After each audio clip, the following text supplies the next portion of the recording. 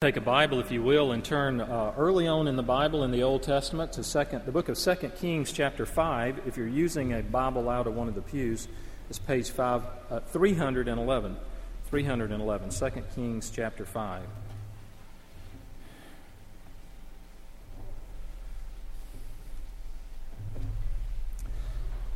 This is an account of a general, commander of the army for the Syrians.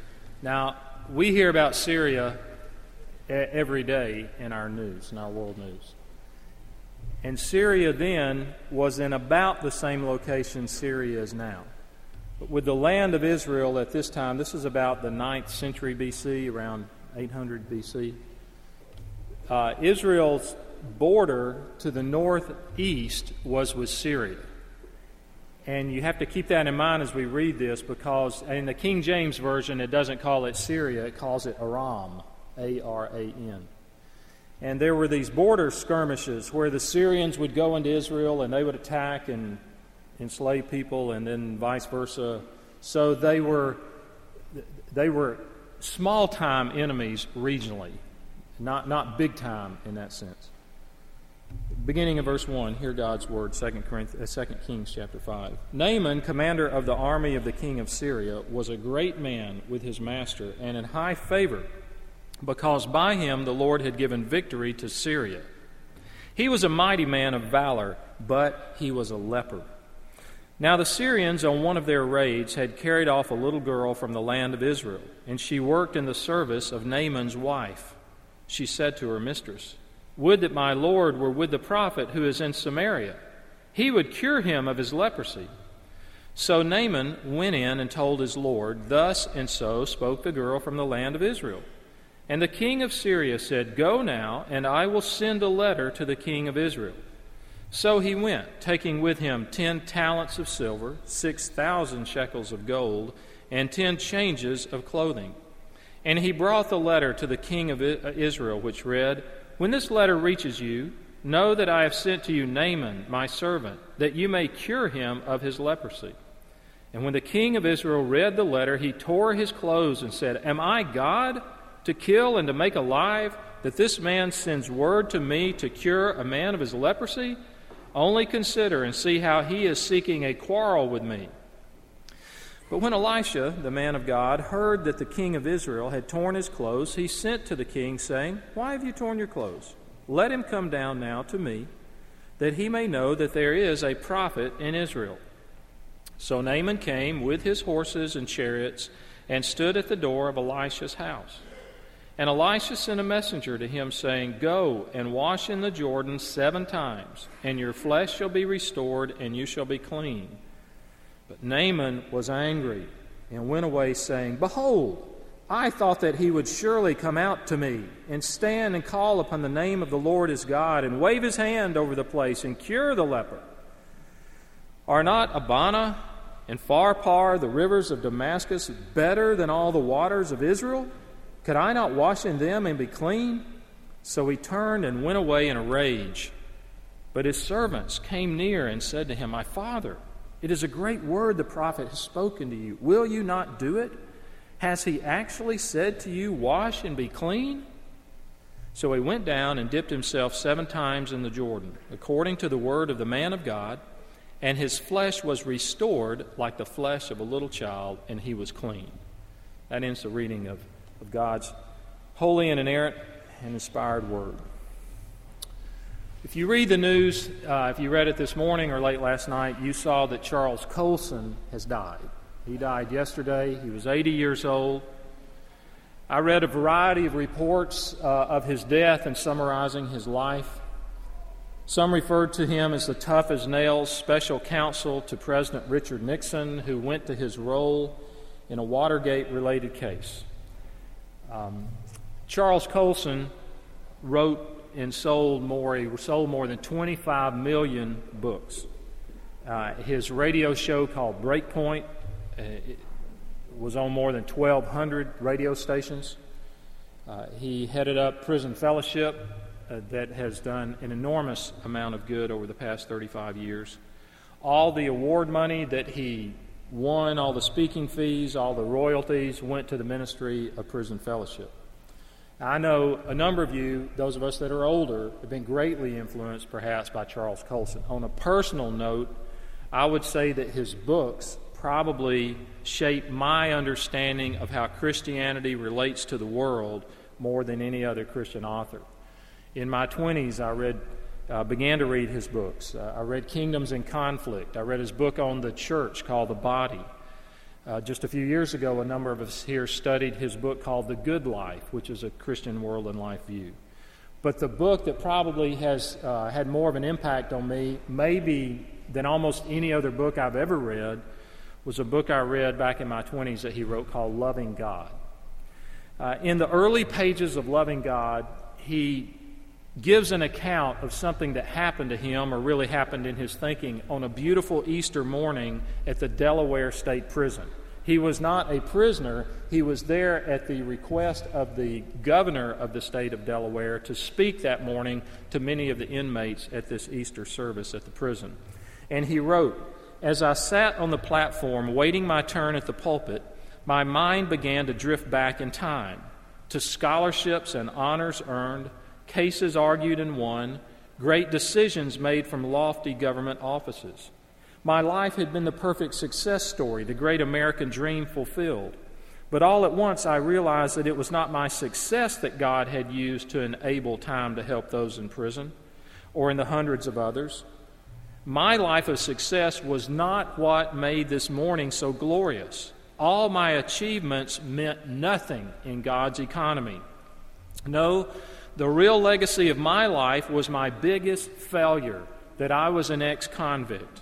My greatest humiliation, being sent to prison, was the beginning of God's greatest use of my life. He chose the one experience in which I could not glory for His glory." You know, we naturally think the other way. We tend to think that God can use me if I achieve things by the work of my hands, if I accomplish things, then God has to recognize those and He will use me. And we meet just such a man here in 2 Kings 5 with Naaman. He was a successful man. As I mentioned, it's about 800 BC, the land of Syria on the northeastern border of Israel. They had had conflict between them. And so in verse 1, we meet this man named Naaman. He's the commander of the armies. He's not the king of Syria. He serves under the king of Syria. But he's highly decorated and he's honored. But then at the end of verse 1, it's like a thud comes. It gives all these credentials, and then it said, but he had leprosy. Notice how the author piles up the accolades, and then he drops that one description. Leprosy in the Bible encompassed a wide variety of skin diseases.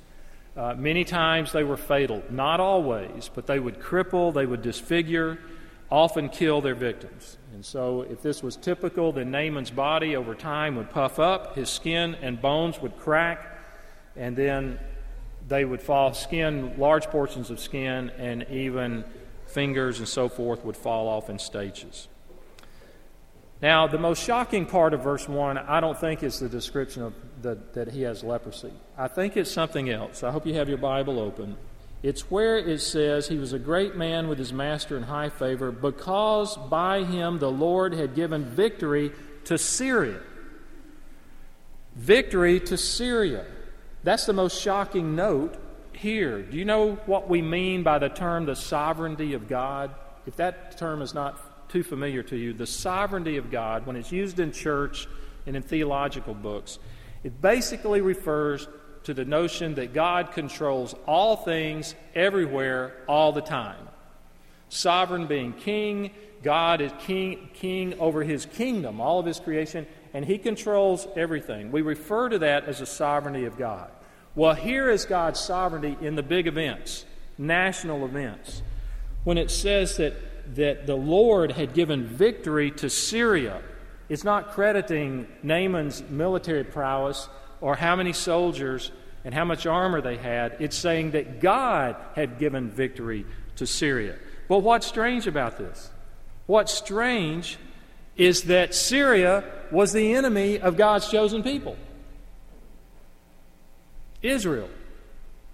And so the text implies that God is controlling Syrian politics and military affairs. So he's not just concerned about what happened among his people in Israel. He's not exclusively concerned about his covenant people. This is the God of Psalm 24:1. Psalm 24:1 says, "The earth is the Lord's and the fullness thereof, the world and those who dwell therein." So God is both the God of the church and He's the God of the world. He draws near to His people, but that does not mean, as one writer said, that He allows unbelievers to run around unsupervised. God's sovereignty does not stop at the border of the United States and at the Atlantic Ocean. Many of you have traveled, and you've not gotten off a plane somewhere where there was no sign of God's sovereignty. It is everywhere, with all people in all places. Now, verse 2 is the other side of the coin. Verse 1 is the large part of God's sovereignty. He's sovereign over big events, but now it zeroes in, the camera zooms in, and it says this: "Now the Syrians on one of their raids had carried off a little girl from the land of Israel, and she worked in the service of Naaman's wife." So it moves from the big event, Syria, military defeat over Israel, the little servant girl, who the whole story hinges on this little girl, and we're not even told her name. For me, reading Bible scholars, she could have been anywhere from 8 to 14 years old. So just still, a little girl.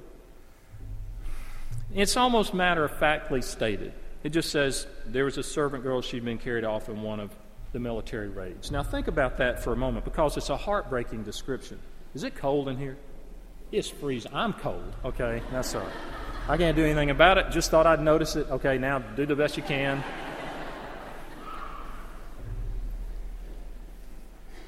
Here's what's heartbreaking. But it's drawing a contrast. Naaman the great man, verse 1, little servant girl, not even named in verse 2. But what had happened? What had happened? She'd been captured in one of those raids. Now, at the best, when we think about what happened to her family, that meant at the best that they might have been, her mother and father, assuming they were alive, assuming her brothers and sisters, that they'd been carried off into slavery. But at worst, it meant they were killed, maybe before her very eyes. And so when that soldier grabbed her that day and tossed her either on a horse or into the back of a wagon or whatever, her life was over as far as she knew it. She had dreams. Maybe her dreams weren't grandiose, but probably to live there in that village where she was for the rest of her life, perhaps to have a marriage and a family and so forth. All that was gone. She was never going home. She would never go back. No one would open up a power bill in Israel and say, "Have you seen this little girl? Missing since and such a date." Her life was over. So if anyone had reason to be hostile toward Naaman, it would have been this little girl. So everything hinges on her. But we see that what is still intact is her faith in God. We see that because she's very familiar with the prophet Elisha. Whether she'd seen him or not, heard him or not, heard about him from her parents or grandparents or whoever, we don't know. But she's a godly girl. Now I want to make one other note. Who was likely responsible for what had happened to this girl and her family? Naaman. If he's the military commander and he's ultimately in charge, maybe he wasn't on that skirmish that day or on that raid, but he was ultimately responsible. And so she could have blamed him for her troubles. She could have indulged in fantasies of revenge. Think about that. What she knew could save him, and by withholding it, she could make him suffer with his leprosy. She could make him bear the cost of what he had done to her and others. He had abused her. Now she could abuse him. However, she does not do that. She could have thought to herself as she watched his leprosy, Naaman, I hope you die a slow, degrading death, and when it happens, I will dance on your grave. But that's not what she does. That was not her attitude. Look at her words to her master's wife in verse 3. She says, "Would that my Lord were with the prophet who is in Samaria. He would cure him of his leprosy." There's sympathy, there's genuine concern apparently in these words as she spoke to Naaman's wife, her mistress. Apparently she was from a godly home. She was from a remnant family. She knew about Elisha. Now, in God's sovereignty, the big picture in verse 1, the little picture in verse 2, everything hangs on this little girl and her tragic servitude. Without her, Naaman would never be healed. I want to make a couple of observations before looking at what happens next. And that is, although it's God who changes hearts, it's the Holy Spirit who changes hearts. People are often brought into the kingdom at great cost to other people. And it may be the time that's spent praying for others. It may be the relationships that are built with the part of others, or that believing friend who spent time and answered your questions and loved you into the kingdom. It could be all of those things. Secondly, sometimes the means that God uses to bring people to himself seem so incidental and so small. Sending a card, calling a discouraged friend, inviting someone to church. Are we okay? All right. Okay, we need to do something. What do you need? You need a doctor? Okay. Y'all just sit tight for a moment.